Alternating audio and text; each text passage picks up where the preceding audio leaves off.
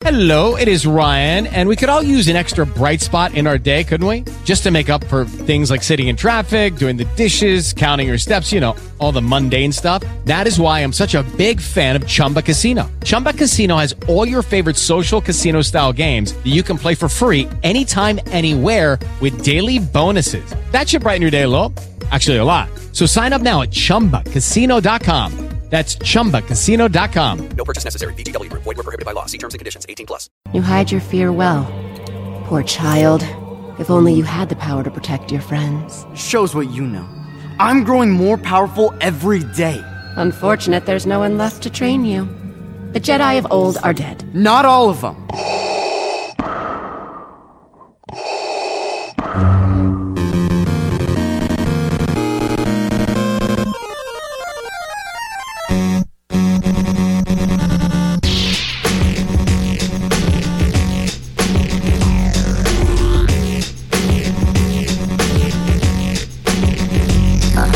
Welcome, Masters and Padawans, to episode 139 of Full Sith. I am the Mike Pilot. With me, my co-host, Bobby Roberts, Bryan Young. Amy Ratcliffe isn't with us this evening, but I think in her departure this week, we'll do her proud. I think she's going to enjoy the show either way, and I know she wishes she was here, but she has other things going on. So, Bobby, on the episode this week, we have a lot of things to discuss, and one of those being Bryan pretty much out of commission for the last week and a half. Yeah, it's good to have the man back. It's funny because we missed him last week, and we heard that he was a little bit under the weather, a tiny bit under the weather. And it turns out Bryan's skills at understatement are amazing because he wasn't just under the weather. Bryan? I ended up getting hospitalized for pneumonia. Yeah, that's almost under the ground, Bryan, not under the weather. It was a mild case. You were hospitalized. You went to the hospital. Explain your hospital stay, by the way, because you said, most people when they go to the hospital, they get put in a funny gown and their butt hangs out and they catch weird breezes from strange places and nurses just sort of look sideways at them and treat them like slabs of beef that they have to stab with a needle every now and again to make sure they stay alive. But your experience at a hospital wasn't like that. You have stories. I do, actually. Stories related to the podcast, no less. Really? So I went in and I was wearing a Star Wars t-shirt. I mean, I was dressed in pajamas, and most of my pajamas consist of Star Wars t-shirts. Actually, before you continue, I was just going to ask the same thing. Go ahead. Yeah, this was actually a point of contention in last week's episode, and I was made to feel inferior, rightfully so, apparently. How many Star Wars t-shirts do you have, Bryan? Probably too many. Abouts. Give us a number. Yeah, I don't know. A dozen? A dozen? Okay. All right. Okay. All right. So Amy's on top with her plus 30. I'm around 20. Bryan's at 12. And Bobby, you 2 or 3? 2. Okay. I have 2. I mean, I've got like maybe 3 in rotation. Yeah, I have 3 really go-to ones. And the rest are just I wear around the yard, around the house, going shopping, doing dumb stuff like that. I mean, the majority of Star Wars t-shirts I own are for nothing but like pajamas and wearing around the house. Yeah, or being hospitalized for pneumonia. Yeah. Or being hospitalized for pneumonia. Okay. All right. The other thing is, real quick, you can't get rid of a Star Wars shirt, at least I can't. So Ariana saves them and cuts out the logos on them, and then she's making a quilt out of my old Star Wars shirts. Yeah, Amberly does the same thing. Anyway, your stories, Bryan. So I'm wearing a Star Wars shirt after waiting in the waiting room and coming in, and the nurse is in to put my IV in, and the student doctor comes in, and I was convinced it was Eric Bana. The guy looked just like Eric Bana from the first Hulk movie. Like, it was uncanny, and he had that same kind of nerdery, too. Yeah. Did he introduce himself like, "Hi, Bryan, I'm Nero"? Sure. He would do it more like this. So he looks at the Star Wars shirt and he goes, "Oh, so you're like into Star Wars. I was super into Star Wars, like pretty excited about the new movie." And then he starts telling me about the trailer. And he's like, "The movie looks really cool." And then he kind of takes it a step further to the point where like I've never been in the wild conversation about this. And I'm like, maybe we should talk about my illness. But he's like, so what do you think about what they did with the cannon? And you know, I'm not one to shy away from this conversation, even though I can barely talk and I have a fever of 100, I went into the hospital because I had a fever of 103.7. Yeah, that's not good. And these guys were here to presumably help bring it down, which they did, gratefully. And so I'm in this delirious fever, and my doctor, who is Nero, is asking me about the Star Wars canon. And can you believe that they wiped out Mara Jade? Like, I'm supposed to believe that didn't happen? I saw it happen. Well, this is what he does. He starts going like, you know, this new stuff looks really cool, and I'm really excited about it, but I wish they would have gone with some of the old stuff. He's like, I think Timothy Zahn's work was so good. Don't and tell like, me it didn't happen. I saw it happen. So, and like, at this point, I'm like convinced I'm in a fevered dream because there's no way my doctor at the hospital is name dropping Timothy Zahn. And he's like, man, I used to be so into those books. I mean, I haven't in a while, but man, at the corner of your eye, he's got like a little slug and a forceps, and he's just sort of slowly moving it towards your mouth. he goes, I mean, like, no one else around here would probably care if I was talking about the Truce at Bakura. But, you know, it was a really good book, was I, Jedi. I really loved that one. I was a little curious about how they were going to do the first person thing. And I'm like, I'm at a convention. I'm not actually at the hospital. and then he starts talking about Mike Stackpole's books and how much he loves Stackpole and how much the X-Wing books and then the Wraith Squadron books and Aaron meant to him. Wait a second. Are you sure that with the 103.5 degree fever, you weren't just hallucinating this all and he was talking about pneumonia? Are you sure? I had my wife verify all of this because she watched this go down. She's like, it doesn't matter in what condition you are in or where I take you. Someone will talk Star Wars at you. It's crazy. You have to talk before you'll get any kind of service. Although I do like the idea of Bryan being in one of those like Looney Tunes hallucinogenic states where he's talking to essentially a box of used syringes, but because he's in that strange state, like he thinks it's Eric Bana from Star Trek 09, sort of like how Bugs Bunny used to think that Elmer Fudd was a giant talking hot dog, you know, those sorts of deals. The best part of the conversation though is that he goes, man, though, you know, it was really bad. Kevin J. Anderson's books. And I remember distinctly making the comment, well, at least he's working on Dune now, and I don't have to worry about him on Star Wars. And the doctor just goes, oh, man, but I love Dune so much. And he's ruining Dune, too. And I was like, well, let's just hope he stays with Rush. Well, we should use our divine influence here. What's this doctor's name? So just in case... I don't remember. What? You don't remember his name? No, all I could remember was Eric Bana. No. Dr. Bana. Dr. Nero is not his actual name. You need to go back to that hospital and try and find Dr. Nero and get his real name. Not only so that we can increase his profile in the greater Salt Lake area so that he can get a lot more business, but also when I do eventually leave this show, you guys have a built-in co-host who can come and hang out at Bryan's house. With a PhD. Exactly. I think he might have been a student. Yeah. I think because there was another doctor that came in and kind of had to check his work and the diagnosis and stuff. And then I remember maybe I don't know. So if anyone knows a student at the University of Utah who's practicing medicine in the ER at the hospital up at the U, that is a dead ringer for Eric Bana, who can talk capably about what you had? You had the most niche episode of Scrubs that never aired. That's what happened. You caught pneumonia and wound up in an episode of Scrubs that nobody's gotten to see. That's what happened. It was weird. It didn't happen. I saw it happen. It was weird. By the way, that's like my favorite line from Star Trek. Yeah, but you did it good. You mushed it together good. Hey, let me ask you this, Bryan. Did he talk to you because you were wearing a Star Wars shirt, or you have a pretty high profile in the Salt Lake area about the Star Wars? He had no idea who I was. He Do you asked think he me, looked you up?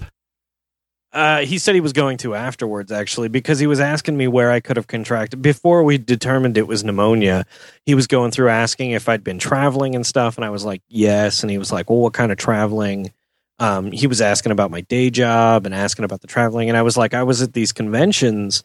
And he's like, so what are you going to all these conventions for? And I was like, well, I'm a writer, and I was doing this stuff, and I was in New York promoting my children's book, and I was in Dragon Con promoting my my other books. And he's like, well, that could be a source of infection. And then he thought it could have been syphilis, actually, which was actually, his bedside manner was brilliant. He sent Amberly out of the room. He's like, could you leave us? Could you go so we can talk for a minute? And she's just like confused. And I am too, because I'm like, I brought her here because obviously I can't talk. And he's like, hey, so you've been on a lot of these trips, right? Because this could totally be an STD. You know, like, you weren't like, he rests an arm on your shoulder. Look, give it to me straight. You got the Sith, don't you? I got some penicillin for you, guy. Talk some Star Wars, I'll give it to you. So I was like, no, I've been good. This is honestly, I have no idea what this is.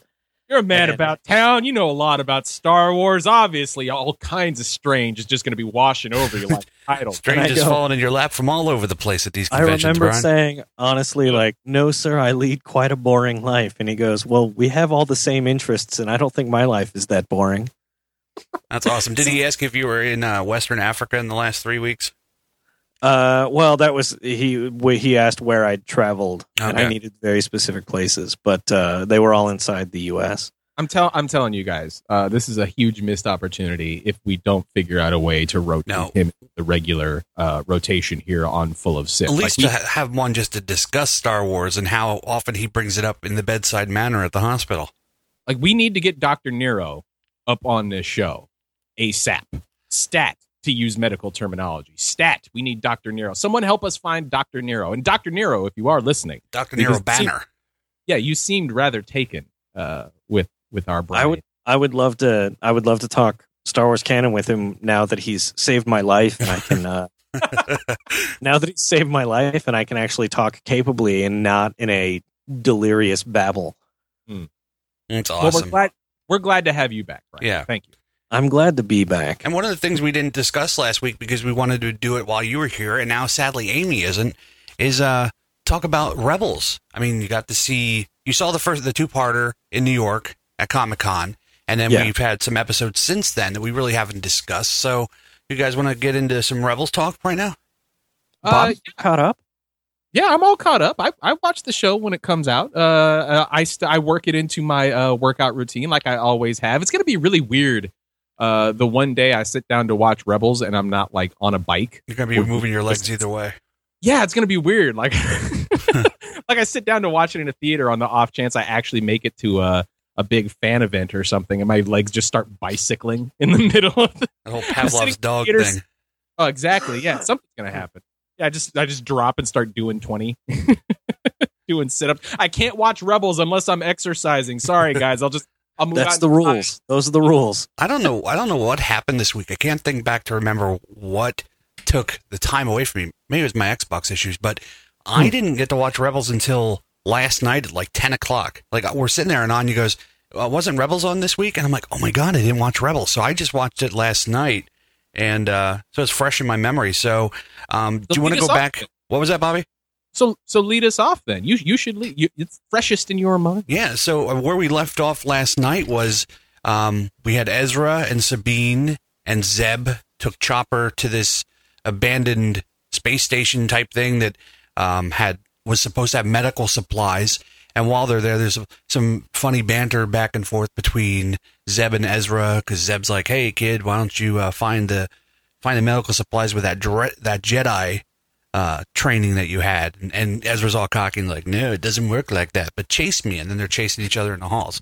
And it was funny because Zeb like got totally crushed by those boxes that Ezra threw on him. I thought that was funny. Anyway, I digress. So while this is all going on, they're off looking and Chopper's by himself. And then they look like buzz droids. Were they buzz droids, Bryan? No, they were not buzz droids. They were Imperial.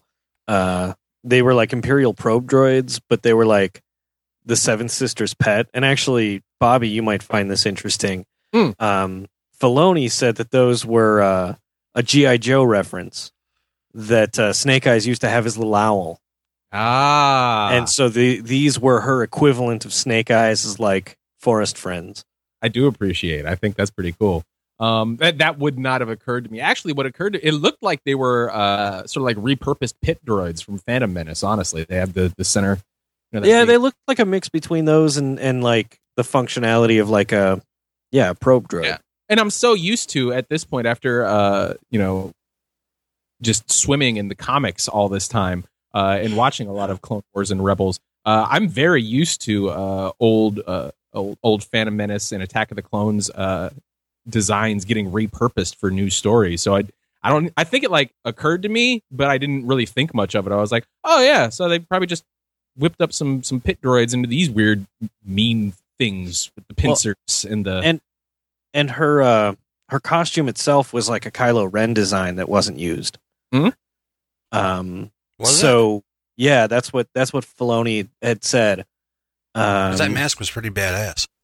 And which is interesting that they're already using on Rebels discarded designs from a movie we haven't even seen yet. Yeah, it's crazy. So anyway, for the life of me, I can't remember her name, but it's Sarah Michelle Gellar. The Seventh Sister. Yeah, so it's Sarah Michelle Gellar, which is Freddie Prinze Jr.'s lady. And so they overmodulated her voice, but you could still hear her voice in it. And I thought that was pretty cool. But back to the storyline, Chopper's getting all messed up by these little droid things. And then they're like, oh, we got to go save Chopper. Because all of a sudden, Ezra now understands everything Chopper's saying. And this is like the worst commentary on a TV show ever. I'm just trying to remember how I saw it. And then they go to go save Chopper, and they run into her, which was really cool. And then they're trying to get away, and the other Inquisitors there too, and they kind of have like a little spat between each other about keeping them alive. And I liked it. I liked the episode.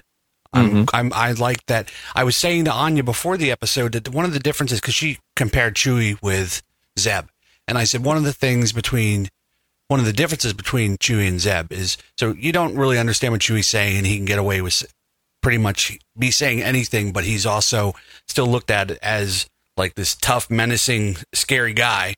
But with Zeb, he talks regular dialogue, and he can be used in comical situations, like being on the end of the line to go fishing for Jaws. And so there's that's one of the differences, and how I explained that to her. And I like that usually they use him in a comical way, but then he was the hero of this episode, using his wits and his brains and saving. I like the part where he said, I don't want anything to happen to these two kids. I'm going to get them out of here. I like that. I like that they use Zeb in that manner. Thoughts? No, I think this episode, it balanced the tension and comedy better than I think we've seen a lot. I don't necessarily I didn't feel the emotional punch at the end of this episode that we've kind of gotten in other episodes, but it set up a lot of interesting dynamics. It brought in the idea that the Inquisitor they dealt with in the first season was the Grand Inquisitor, and that, with him being named the fifth brother and her being named the seventh sister, there's obviously a lot of these guys out there. Yeah. Well, or at least seven. There's at least 7 of them. Yeah. Yeah. The fact that they keep going to Kanan and asking, why didn't you tell us that they were more? And Kanan has no idea. That's kind of alerting. Mm-hmm. I will say this, though. Speaking of Kanan, his characterization is getting a little more interesting. And it's getting more interesting in a way that I think a lot of viewers aren't expecting or weren't expecting. They expected Kanan to become more fully developed via, his going out and fighting the bad guys and training Ezra. And what's happening is that he's becoming more of a character because he's not actually doing all that well at training Ezra or, trusting Rex. And we're starting to get a sense of him through his stumbles and his failures, which I think is actually way more interesting. It's provided a lot more opportunity for Freddie Prinze Jr. to actually imprint himself not only on the character, but on the viewers themselves. I think we identify with characters a little bit more when we see them scrape up their shins and face plant after a really honest attempt. Same with Sabine in this episode. Sabine is very interesting in this episode, largely because she's trying, using all of her wits to help maneuver these two Inquisitors, and it's not working. And putting her in situations where she should be getting the upper hand and she isn't, and she has to react to that, that makes her a more interesting character. I still think she's by far the least developed of any of these characters, but I know for a fact, because of that trailer we saw a while ago that sort of spells out what's going to happen this season, like she's going to get an arc. And her arc, like, it's going to be one of the more interesting ones, and it's definitely going to tie directly back into the Clone Wars. So, those were my thoughts on Kanan, who didn't really play that much of a role in this episode. He didn't. There was a nice space chess game going on with Rex, though.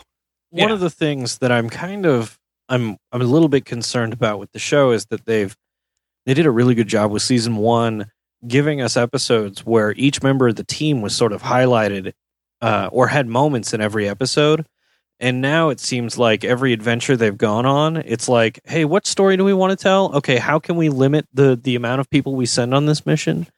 So they've benched Hera every episode this season so far. Yeah. Kanan got because of course you can't have Hera show up in the first 2 episodes of the season with the clones, because she would talk everyone down. She would have diffused the situation so there wouldn't have been any tension. Yeah. And this episode, like, obviously Kanan couldn't have been there, because Kanan could have probably come up with a way. Like, if Kanan could take down the Grand Inquisitor by himself, he could take down these two.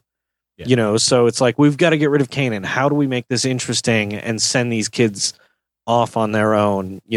It's I don't know. Yeah, it seemed like it was a pretty safe maneuver to send them off to. A couple of things real quick that I wanted to bring up. First of all, we saw for the trailer next week that Hondo's back, so that seems like it's going to be more of a comedic, high energy episode. It's not going to be as scary as the last couple episodes have been. The other thing was, do you think that with this episode, Ezra in the beginning was getting a little too cocky, and he did show some signs of bravery when he was talking to the Seventh Sister, and but do you think that he needed to be in this situation and just barely get out with his life to kind of bring him down to earth, kind of getting like little Luke cocky or Anakin cocky, or am I just wrong?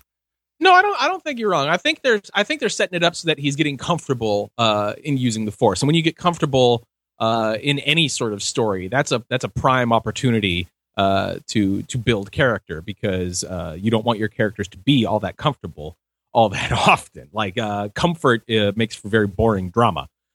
So having him seem sort of comfortable in the Force, like daring, like I can do it without the Force, I don't need it, that sort of stuff. While it was fun to have them do their big brother, little brother routine once again, it definitely did help set up the rest of the episode. Like, you needed him to be that comfortable, so when 2 Force users show up that are better at it than he is, we have to root for him, even if we don't like Ezra. And there are people who still don't like Ezra. And even those people, I think, ended up having to be invested, because you set him up and then you pulled the rug out from under him, and now you're in a position to want him to win. Even characters you don't like, if you can bring them low in an interesting enough way, you find yourself rooting for them, because there's just something about that underdog struggle that hits people in the chest, even if they don't want to root for that underdog. So I think they have Ezra feeling a little bit cocky in every episode, just because that's his personality. But you can't really humble him if he doesn't, start feeling himself a little bit too much. Mm-hmm. So I mean, sense. I'm enjoying the trajectory, and I think that there's going to be a little bit of a warming in period, a warming up to period of the way this season is going to be told. Season 1, they knew they had those, dozen episodes or thereabouts, and that was it. Now we've got twice that for this season, and we know that there's a season. You know what I mean? Yeah. So they're able to take their time a little bit better and do smaller character moments and do a longer arc, to be honest, which I think is going to be really interesting. Watching this episode, though, and in my sickness watching the Lord of the Rings movies, Filoni had mentioned that Ahsoka was much more the Gandalf character, where she would come in and leave, And because she's got her own thing going on, you know, she'd come in and she'd help and she'd be that white knight, you know, where she could be, where she could rescue them at the last second when no one expected her to. But then I started thinking about the scene with the Balrog. Yeah. And how bad this is probably going to go for Ahsoka if Gandalf is her benchmark for this series. Shall not pass. Fly, you fools. Yeah. Literally in a ship. Yeah. Fly, you fools. Like, no, I think if Filoni is name dropping Gandalf, he's doing that for a very specific reason. Not to say that, you know, you need to be watching those Rebels recaps that StarWars.com puts out and trying to mine them for as hints as possible. I don't think that's the primary use of those. But there's still obviously a lot of thought that Filoni is putting in, especially when we're dealing with characters like Rex and Ahsoka, who are his, like, straight out 100%. You know, like, if he's putting that much thought into it, and we know that he is, and he's using references like Gandalf, it's not as surface as you might want to write it off. And Gandalf is a pretty interesting example to be using. Yeah. Which would probably make Vader the Balrog here, would it not? That's what I'm thinking. Or, I mean, maybe Palpatine's the Balrog. No, Palpatine's Sauron. I know, but think about, like, which would make Plagueis Melkor, I guess. I would imagine. You know, putting if I'm Palpatine and I see the apprentice of Anakin Skywalker out there, you don't want that. So there's two things Palpatine is going to be concerned about here. One, that maybe Vader's going to try to turn her because he can reveal his identity and say, this is what happened. I need you back on my side, and together we can destroy the Emperor. Yeah. So that's a concern. The other concern is that maybe Snips brings Anakin back. Maybe she reminds him of his humanity and how there's another path away from where, you know, Ahsoka left the Jedi Order, Anakin left the Jedi Order, and she found her way in the opposite direction of Anakin. Maybe she could put him down that path. And I could see him thinking that. I could see Palpatine possibly thinking that. But what's interesting about that one episode, that episode arc that didn't quite get finished, I forget what the name of it was. It popped up on StarWars.com. It was just basically the Crystal Crisis. Yeah. There's a conversation between Obi-Wan and Anakin in there about Ahsoka leaving.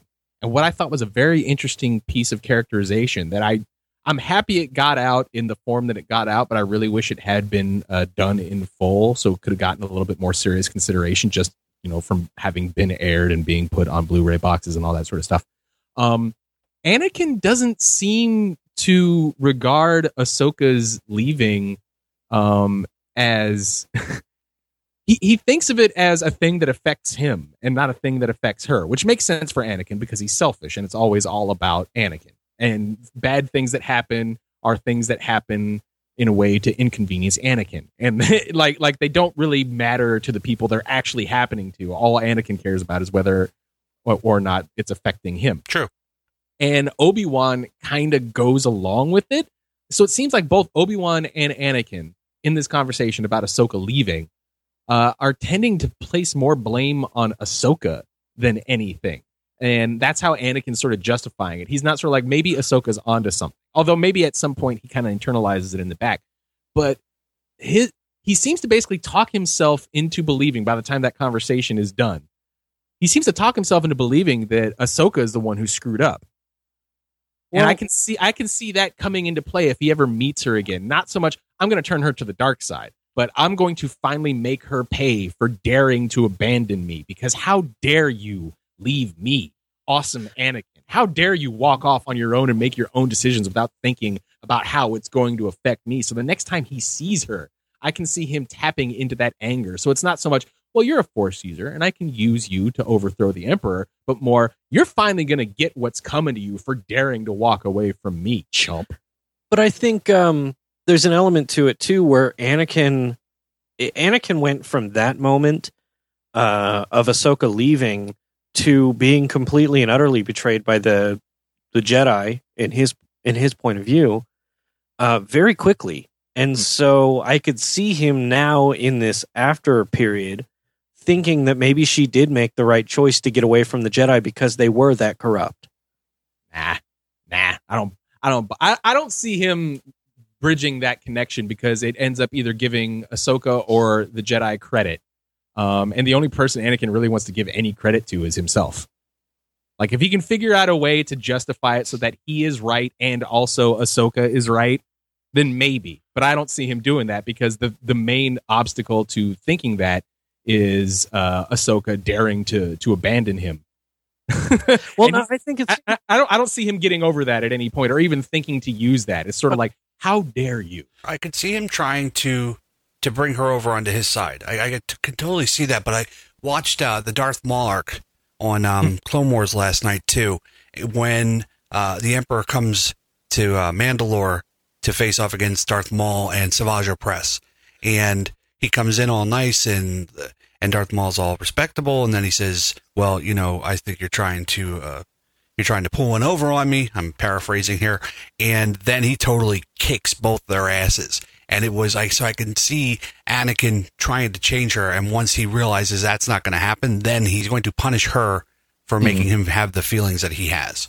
And what's interesting is that we were talking about Rebels here. And it's definitely a thing that I don't want to call it a problem because so long as it's involving the audience, and no matter how you involve the audience, if you get that involvement, you're doing it correctly.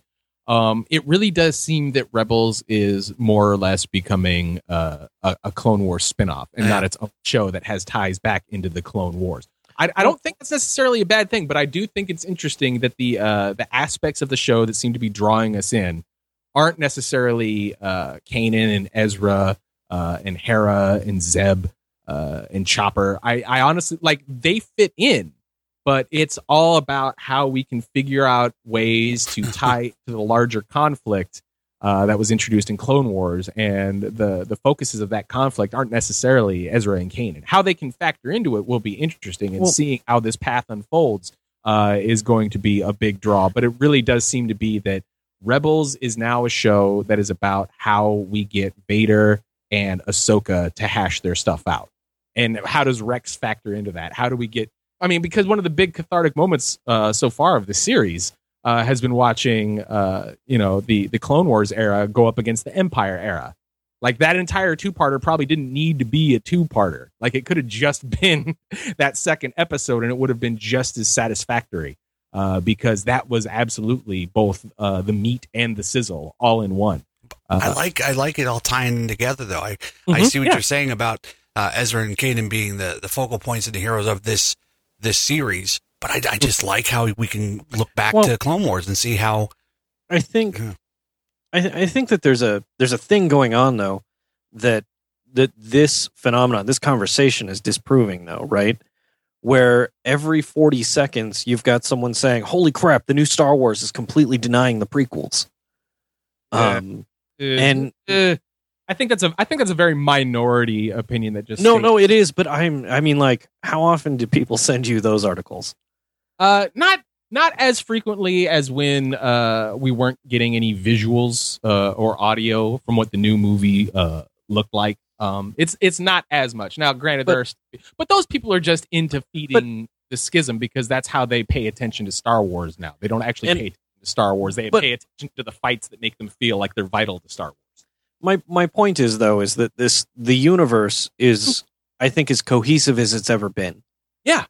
And that's kind of my point, right? Where we can't have a discussion about what might have happened on Rebels just 4 years prior to the destruction of the Death Star and Alderaan without ramifications of the Clone Wars.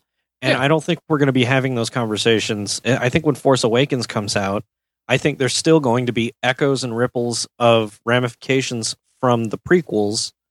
I mean, there obviously has to be, like, because the prequels annihilated all the Jedi.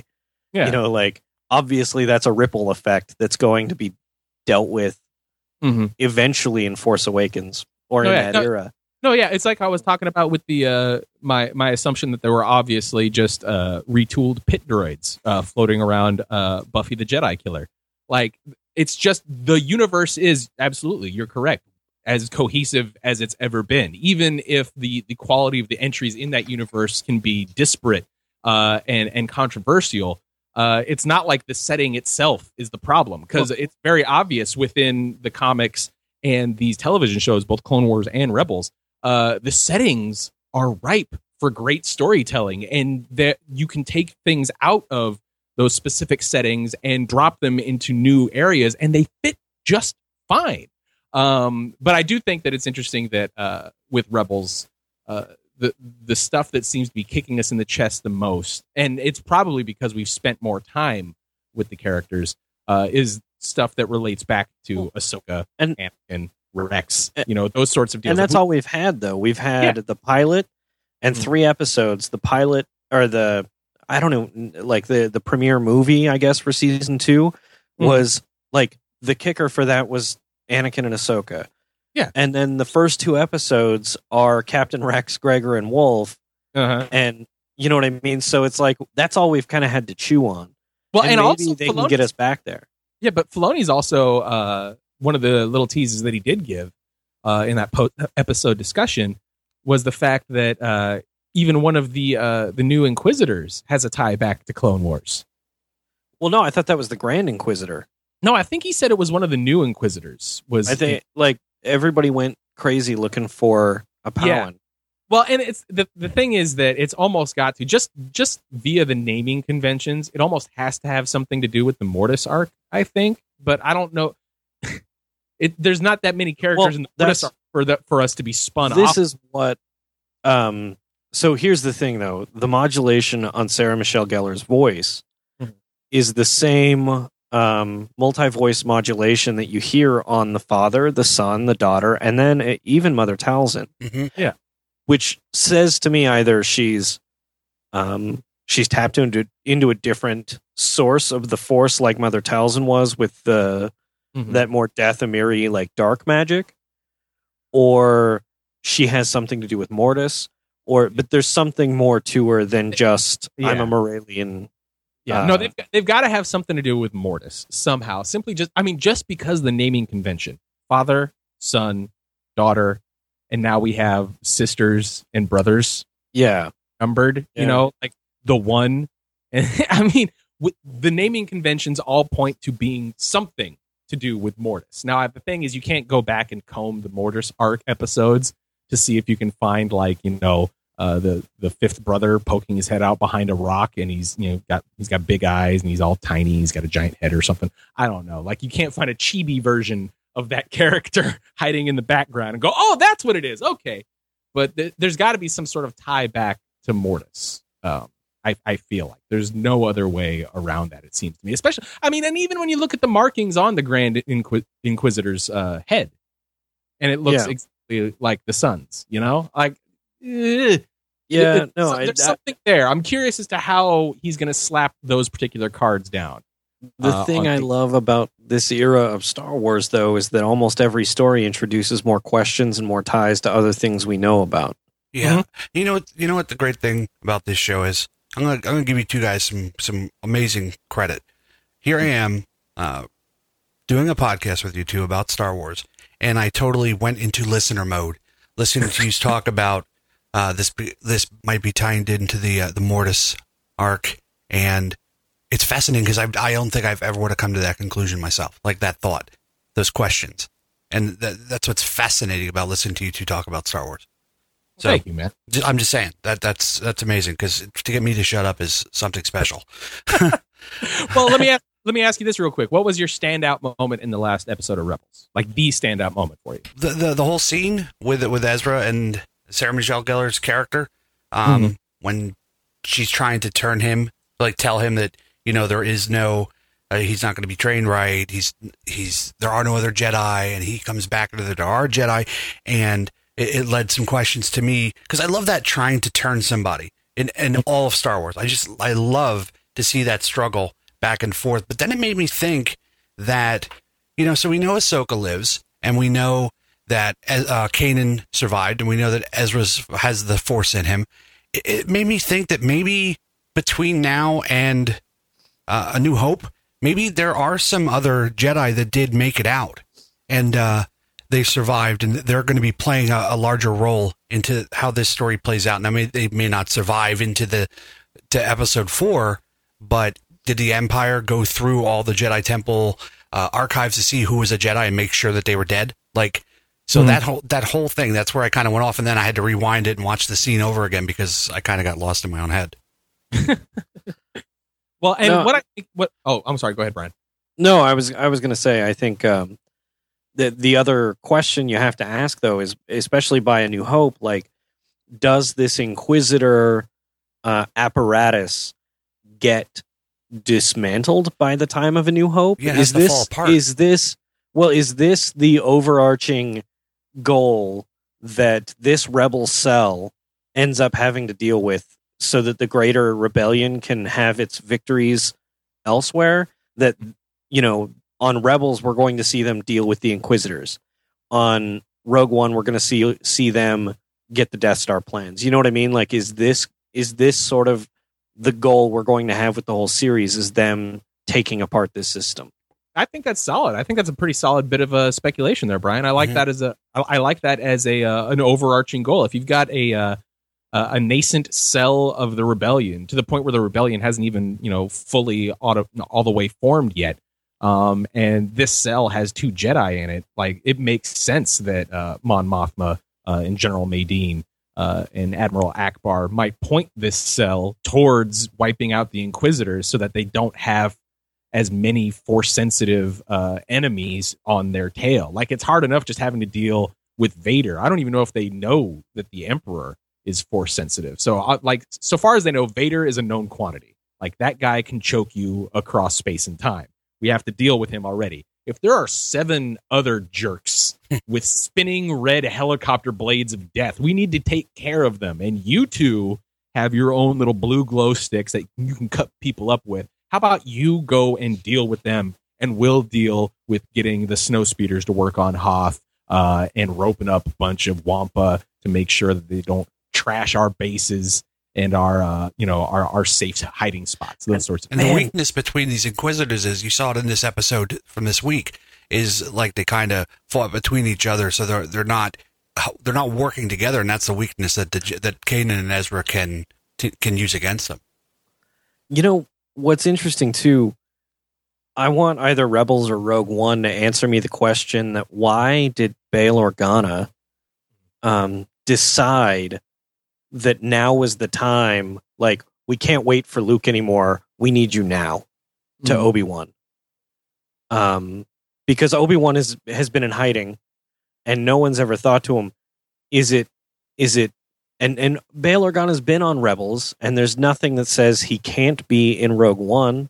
Yeah. Jimmy Smits is still around. I don't think they've cast him.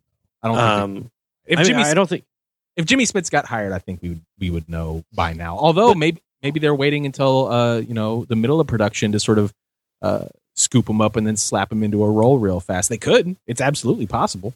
But the idea that maybe what if the ending of Rebels? What if Rebels, their goal is that they have to destroy these Inquisitor cells, right?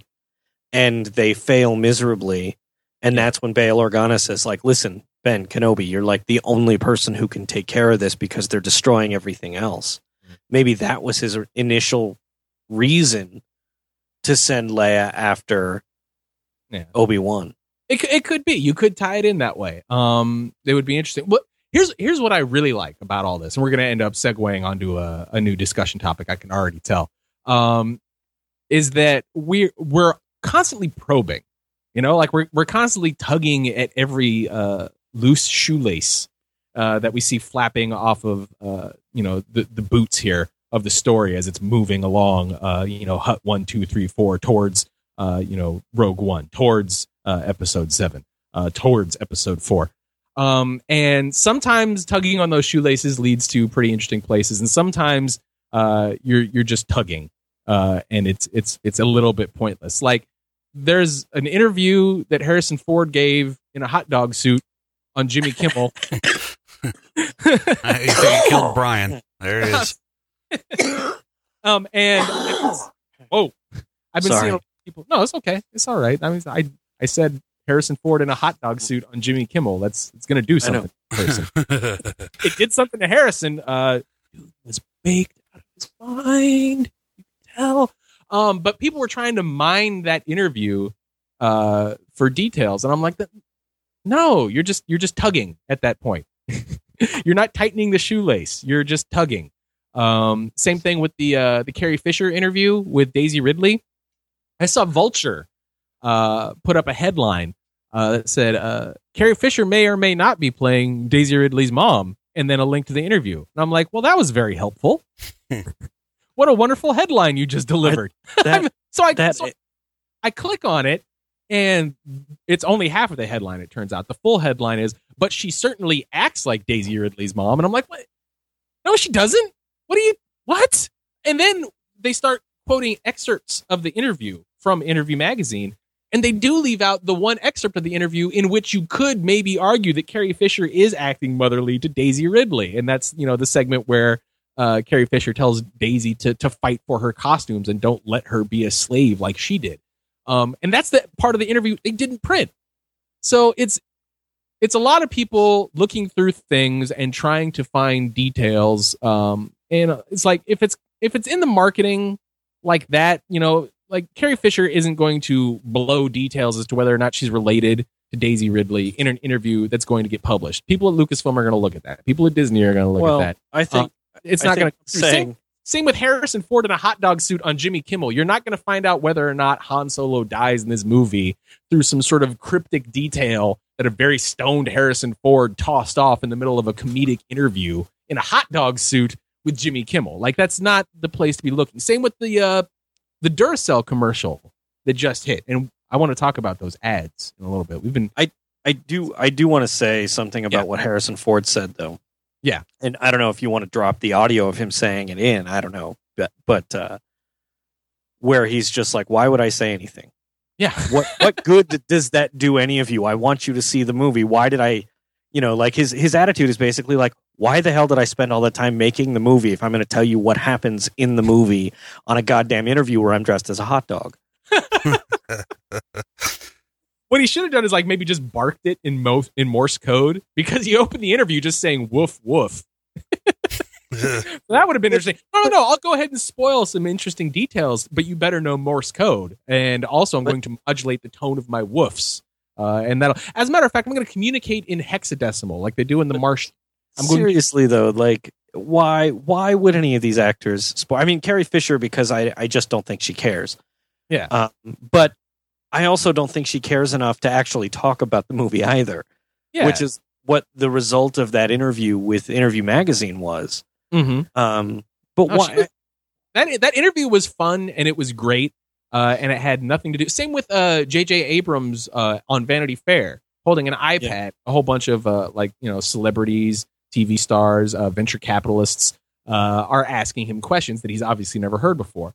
And it's straight up a comedy piece. Like, the fact that George Lucas asked a question about Darth Vader's grandkids isn't a spoiler. There's no spoiler in there. And for a fact J.J. Abrams isn't going to actually answer anything. Well, people were disappointed in that video because there were no real answers in it. I'm like, what do you... Well, that's not the movie. Yeah, of course there's not going to be any answers in it. It's J.J. Abrams holding an iPad. Favorite, the only thing I think you could have gotten an answer for is, I loved how he said, George, why are you asking me? You made all this shit up. Exactly. Like, that's a good answer. But if nothing else, the only thing that might support is the idea that Lucas's blueprint is still in play. Maybe. But even then, like, I think it's just a comedy piece. Exactly. At this point, we're this close to the movie actually, screening. We're not going to get anything from interviews. We're not going to get like plot details from commercials, like that Duracell commercial. People were mining it and getting actually fairly verklempt over the idea that something might have been spoiled. And I'm like, look, guys, there's no way plot relevant details, especially coming from the last half of The Force Awakens, are going to be hinted at or alluded to in a commercial for batteries with less than 50 days to go before the movie comes out. Like, nobody's going to have that just slip by them. Just enjoy what you're getting right now for for the pure entertainment value of it. That's probably the best way to go about interacting with this entertainment. And it is a really awesome commercial. It's not hard to do when the commercials are as awesome as they are. And I know it might sound weird to, talk about enjoying commercials and criticizing commercials on a level right next to, television shows and movies. But I think that speaks to how vital the entire merchandising and marketing aspect of Star Wars is to large parts of the fandom. For example, that Battlefront ad from PlayStation, where the two kids who have been playing, Star Wars with each other since they were little, now they're all grown up and they're in their boring, drudging office job, right? Yeah. And then an X-wing shows up and they're off and they're flying and they're playing Star Wars again, just like they used to. Like, for a lot of people, Star Wars, I don't want to say is less the movies, but I want to say like 50-50. Like, watching Star Wars is very important to being a Star Wars fan. Obviously, that almost needs to go without saying. Sure. But playing Star Wars, Star Wars toys, Star Wars books, Star Wars clothes, Star Wars bed sheets, Star Wars cookbooks, Star Wars activity books, coloring books, like all that stuff is just as much, if not more, vital to the experience of being a Star Wars fan as actually just sitting down and watching the movie. And I think these commercials are tapping into it. That Battlefront commercial absolutely does. And this Duracell commercial that's currently taking over the internet, like, it doesn't have to have a frame of Star Wars footage in it to make you feel that warm and fuzzy that you can only feel from Star Wars because of its cultural impact and because of the way that even if you hadn't watched the movies, you probably still played Star Wars with some friends every now and again. Like, all the adventures we had as kids playing Star Wars. Mm-hmm. Yeah. And that commercial is actually interesting in that Lucasfilm played a pretty heavy hand in that commercial, that Duracell one with the the AT-ATs and the lightsabers and the stormtroopers and Kylo Ren's shuttle. Yeah, ILM did the post production. Like, ILM worked on that commercial. It was directed by Sean Levy, who made all the Night at the Museum movies. Yeah, and Matt Wood actually worked on the sound. So that's a Lucasfilm production, and the fact that it's kids playing with toys that are coming to life, it sort of makes sense that the guy who directed the Night at the Museum movies would also work on that commercial. So I think that's partially why it ends up working as well as it does. It's such a great commercial. Yeah, it's really fun, and I wanted to see what you guys thought of that. If it touched you and your warm and fuzzies as much as it seems to have touched everyone else. I didn't think I could get even more excited about a commercial than I did with the PlayStation 4 commercial. Like, that hit home hard. We were talking about that last week, I think.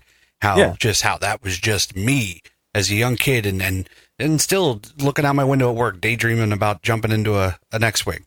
So I didn't think it'd be possible. Then I saw that Energizer. I saw that commercial. It's Duracell. Give credit where it's due. Yes, I'm sorry. They paid a lot for that ad. I thought about the bunny going by and blowing up the shuttle. No, anyway, so I saw that Duracell commercial and seeing the parents sitting there with the AT-AT and him running around the stormtroopers and BB-8 off the side and Kylo Ren's shuttle, and just it even succeeded the PlayStation commercial for me. I can't get enough of it. I must have watched it 20 times. Yeah, Brian, your thoughts? I mean, admittedly, I've spent most of the last week in a fevered delirium, and when I get a fever, apparently just about anything I watch will make me think it's A, either the greatest thing ever, and B, make me cry. Like 22,000 viewers saw on YouTube. Oh, Jesus. It's like 26 now. Wow. It's ridiculous. And it's funny. I have not actually publicly made a comment about the trailer. All there's been is me crying about it on YouTube. Crying and shushing. Yeah. So this trailer hit me way harder than the Battlefront one. Like, the Battlefront one was okay, but it kind of like played to the whole, like, you're an adult. Maybe you should act more like a kid. And it's like, I've never lost that at all. So the one aimed at kids hit me a lot more because I kind of still think like that, I guess. I don't know. Like, it didn't pander to me. It didn't pander at all. Like, it was about kids enjoying Star Wars on their own terms, which is why it never even crossed my mind that, like, Rey using the Force might have been a spoiler, because that wasn't Rey. That was a little kid dressed up as Rey playing with her brother. Yeah, that's what I was talking about with people trying to glean spoilers from places that there aren't really. Like, she's dressed up as Rey because they're going to transition into the new Star Wars for the sake of this ad to tie it into the toys that you're going to need to buy and the batteries you're going to have to put into those toys. Like, that's why she's dressed up as Rey. Obviously, it's not like, oh, and by the way, we're going to sneak in a hint about the Force Awakens for you into this Duracell commercial. Yeah, if you're paying attention, you won't need to see the movie. We're going to let y'all know it right now. That's not an aim of the commercial. The aim of the commercial is to sort of evoke in you those feelings that you had when you were a kid and your ability to hopefully go out and enable other kids to have those feelings for themselves, which is why this commercial works as well as it does, and why the Battlefront commercial works as well as it does, and why the Toys R Us commercial makes me want to bash my head against a wall. That Toys R Us commercial is like all of the great things about this Duracell and and this PS4 commercial completely 100% inverted. It's not at all about the kids. And it's not about the kids enjoying themselves or the inner kids of us. No, it's all about the father getting validation for having successfully converted a child against their will. It's like the worst possible message you can send in a toy commercial to anybody, because it's not even about buying toys. It's about patting yourself on the back for, cloning yourself in the form of your child. It's an awful message. That bugs me a lot because I kind of get accused of that by people who don't know. Like, people assume that this is what I do with my children. Like, that commercial is a stereotypical representation of what people assume I've done with my kids. Now, believe me, if my kid, like, I have never, ever once forced my kids to watch Star Wars against their will, ever. And I've never gone out and been like, hey, let's go to the toy store, and then only stand them in front of the Star Wars toys and make them pick one of those toys. Never. Otherwise, I wouldn't have as many Legos and My Little Ponies and Pokemon around my house as I would, because my kids are into what my kids are into, and I'm into what I'm into. Yeah. The Star Wars toys are mine. I don't need them playing with them. Yeah. Well, and I think the key distinction to make here is that you, at no point in your life as a father, have ever needed your child to like what you like in order for you to emotionally connect with them. Yeah. And that's the underlying theme of that Toys R Us commercial. It's that he doesn't really connect with his daughter until his daughter picks up Kylo Ren's lightsaber and leers at him like she's going to stab him once the commercial is over. Yeah, that's the one point I wanted to make about the commercial, Bobby. Just real quickly, for me, Anya, she always chooses Star Wars. She loves it as much as I do. I've never pushed it on her. She has brought Clone Wars to me. I didn't even watch the show until her. So so it's nice that we have that connection. It's something that she came to on her own. Now, maybe because I like Star Wars, she might have had a little more of an interest in checking it out. I don't know. But like this year, she's Queen Amidala for Halloween. Last year she was Vader. The year before that, Stormtrooper. So it's cool that she does all that. But this commercial, what I took out of it was what you guys are saying makes sense. But what I took out of it at the end was, if you want to look at it as like hidden meanings. So for the whole life of this kid, he's been forcing Star Wars upon her and the toys, and she has to love the movies and love the whole experience by it. But then they go to the Toys R Us and she finds Kylo Ren's lightsaber, and now she looks all evil, like she's going to kill her dad because of her whole life. He's been forcing Star Wars upon her. It's like I kind of went like an evil route on it, like that look on her face, like I'm gonna take you down with this sword, Dad. Why are you doing this to me this whole time, Dad? So it was a little evil look on her face. And maybe that's thematically fitting in with Star Wars.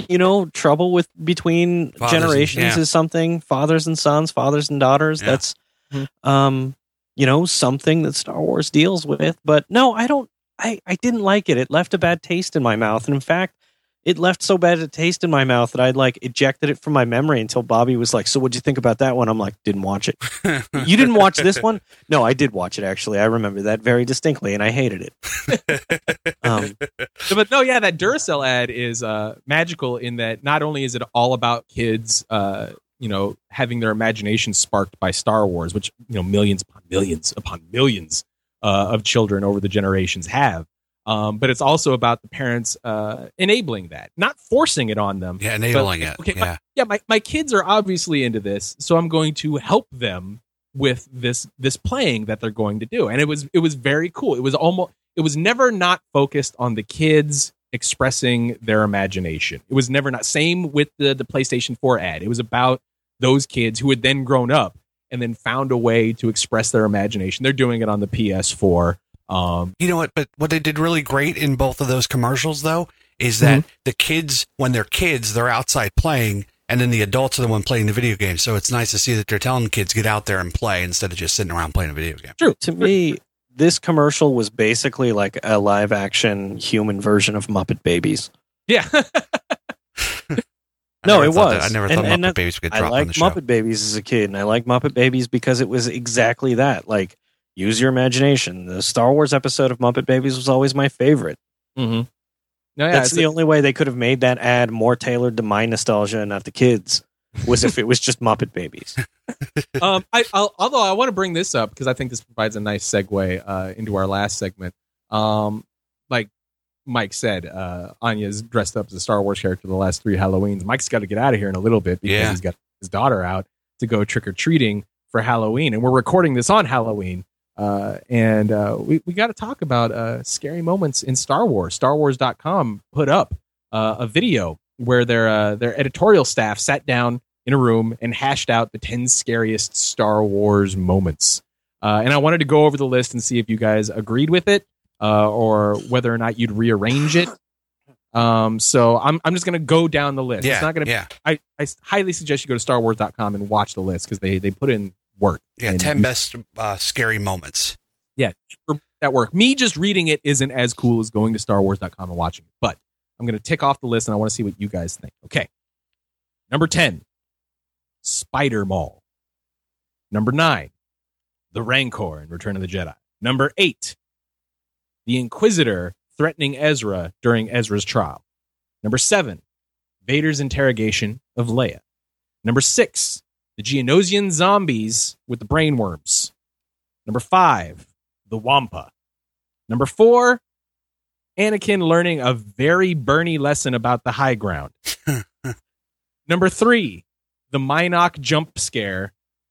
Number 2, Emperor frying Luke with lightning. And number 1, the cave on Dagobah.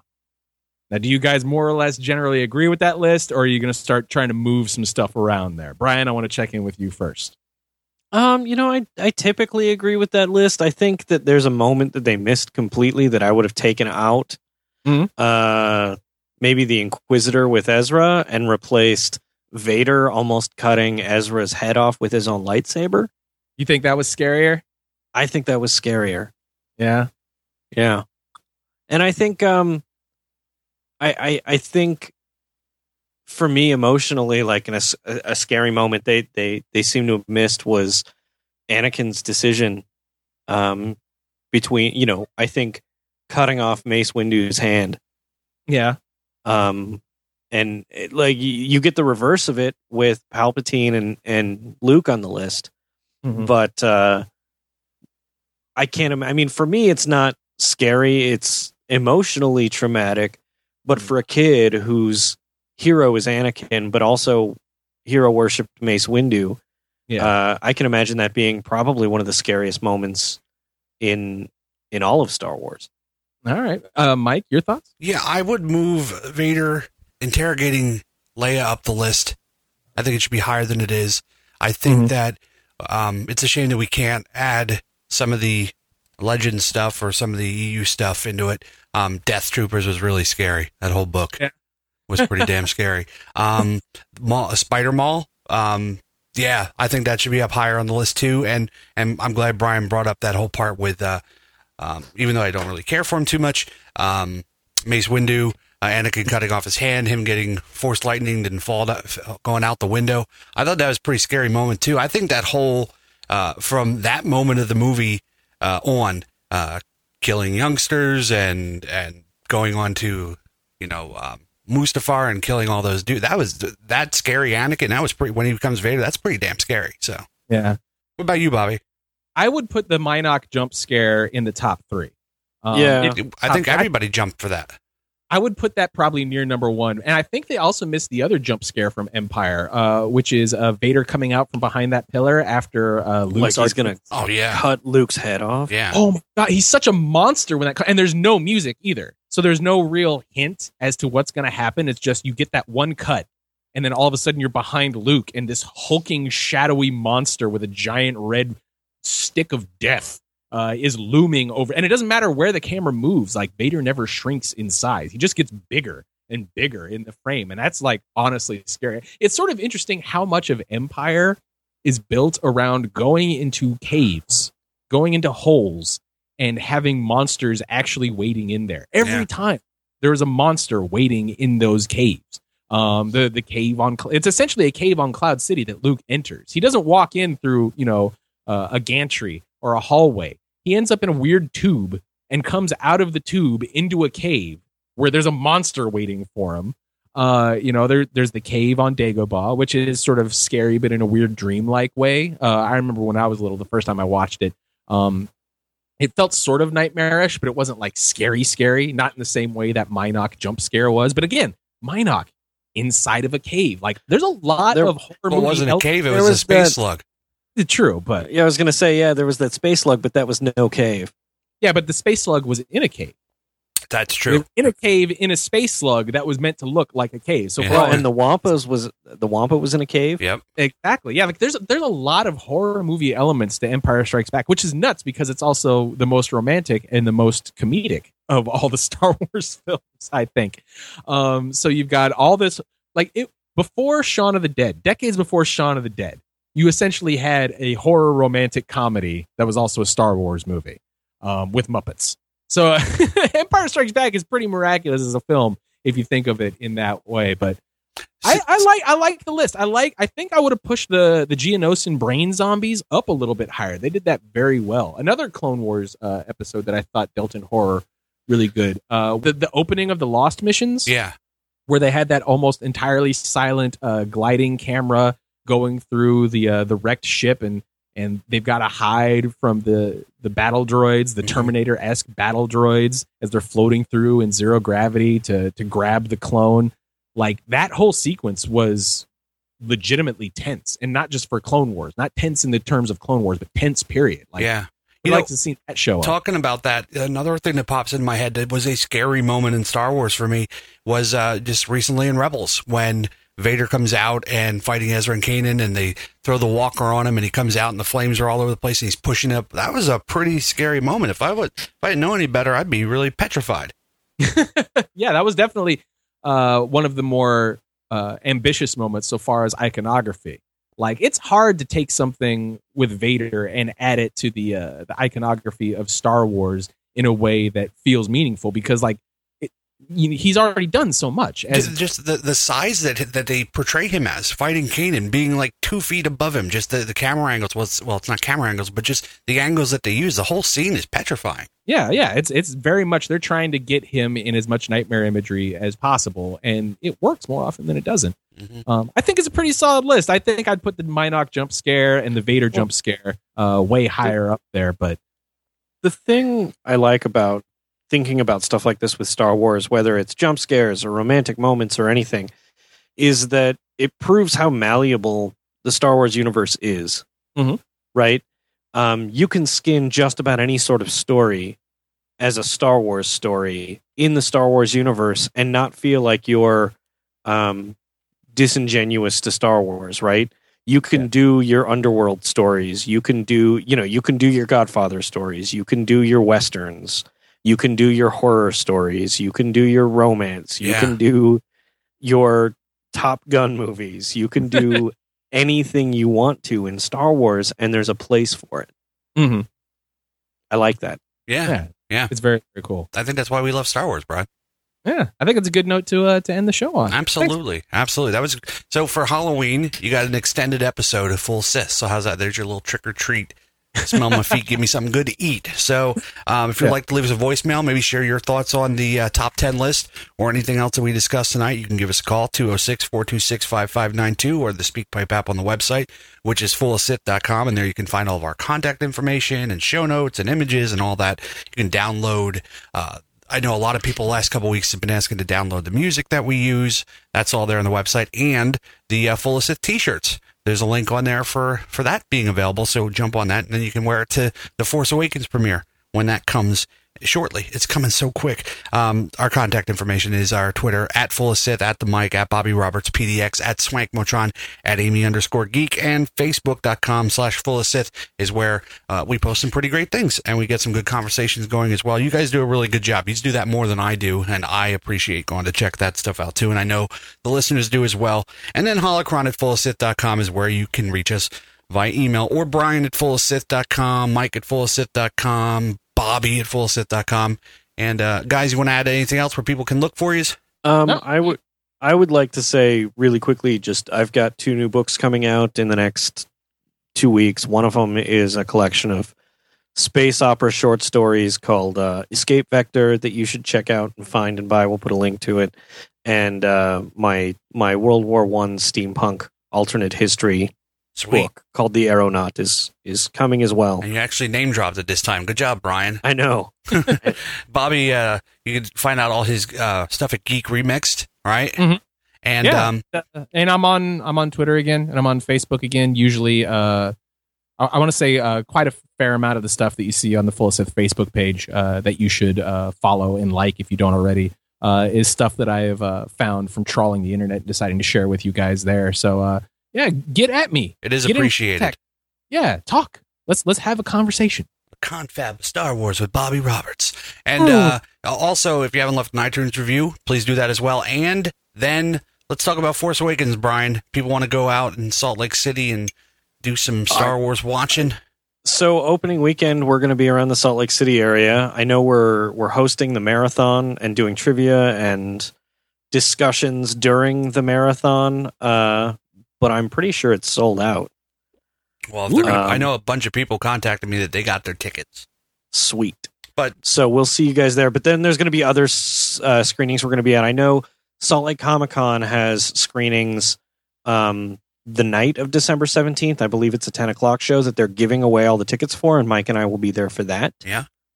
So basically there will be probably a dozen opportunities to see Force Awakens with Mike and I opening weekend. Yeah, we'll be there all weekend. It's going to be a good time, so look into doing that. Besides that, episode 139 of Full of Sith for Bobby Roberts and Bryan Young.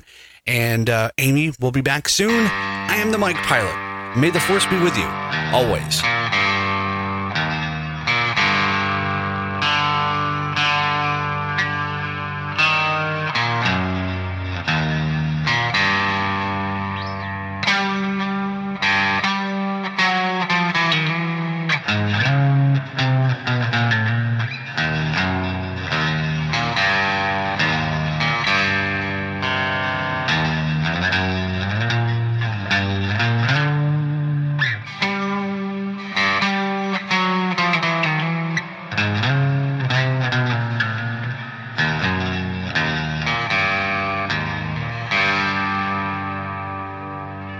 Sir, if you'll not be meeting me, I'll close down for a while. Lucky Land Casino, asking people, what's the weirdest place you've gotten lucky? Lucky? In line at the deli, I guess? Aha, in my dentist's office. More than once, actually. Do I have to say? Yes, you do. In the car before my kids' PTA meeting. Really? Yes. Excuse me, what's the weirdest place you've gotten lucky? I never win and tell. Well, there you have it. You can get lucky anywhere, playing at LuckyLandSlots.com. Play for free right now. Are you feeling lucky? No purchase necessary. Void where prohibited by law. 18+. Terms and conditions apply. See website for details.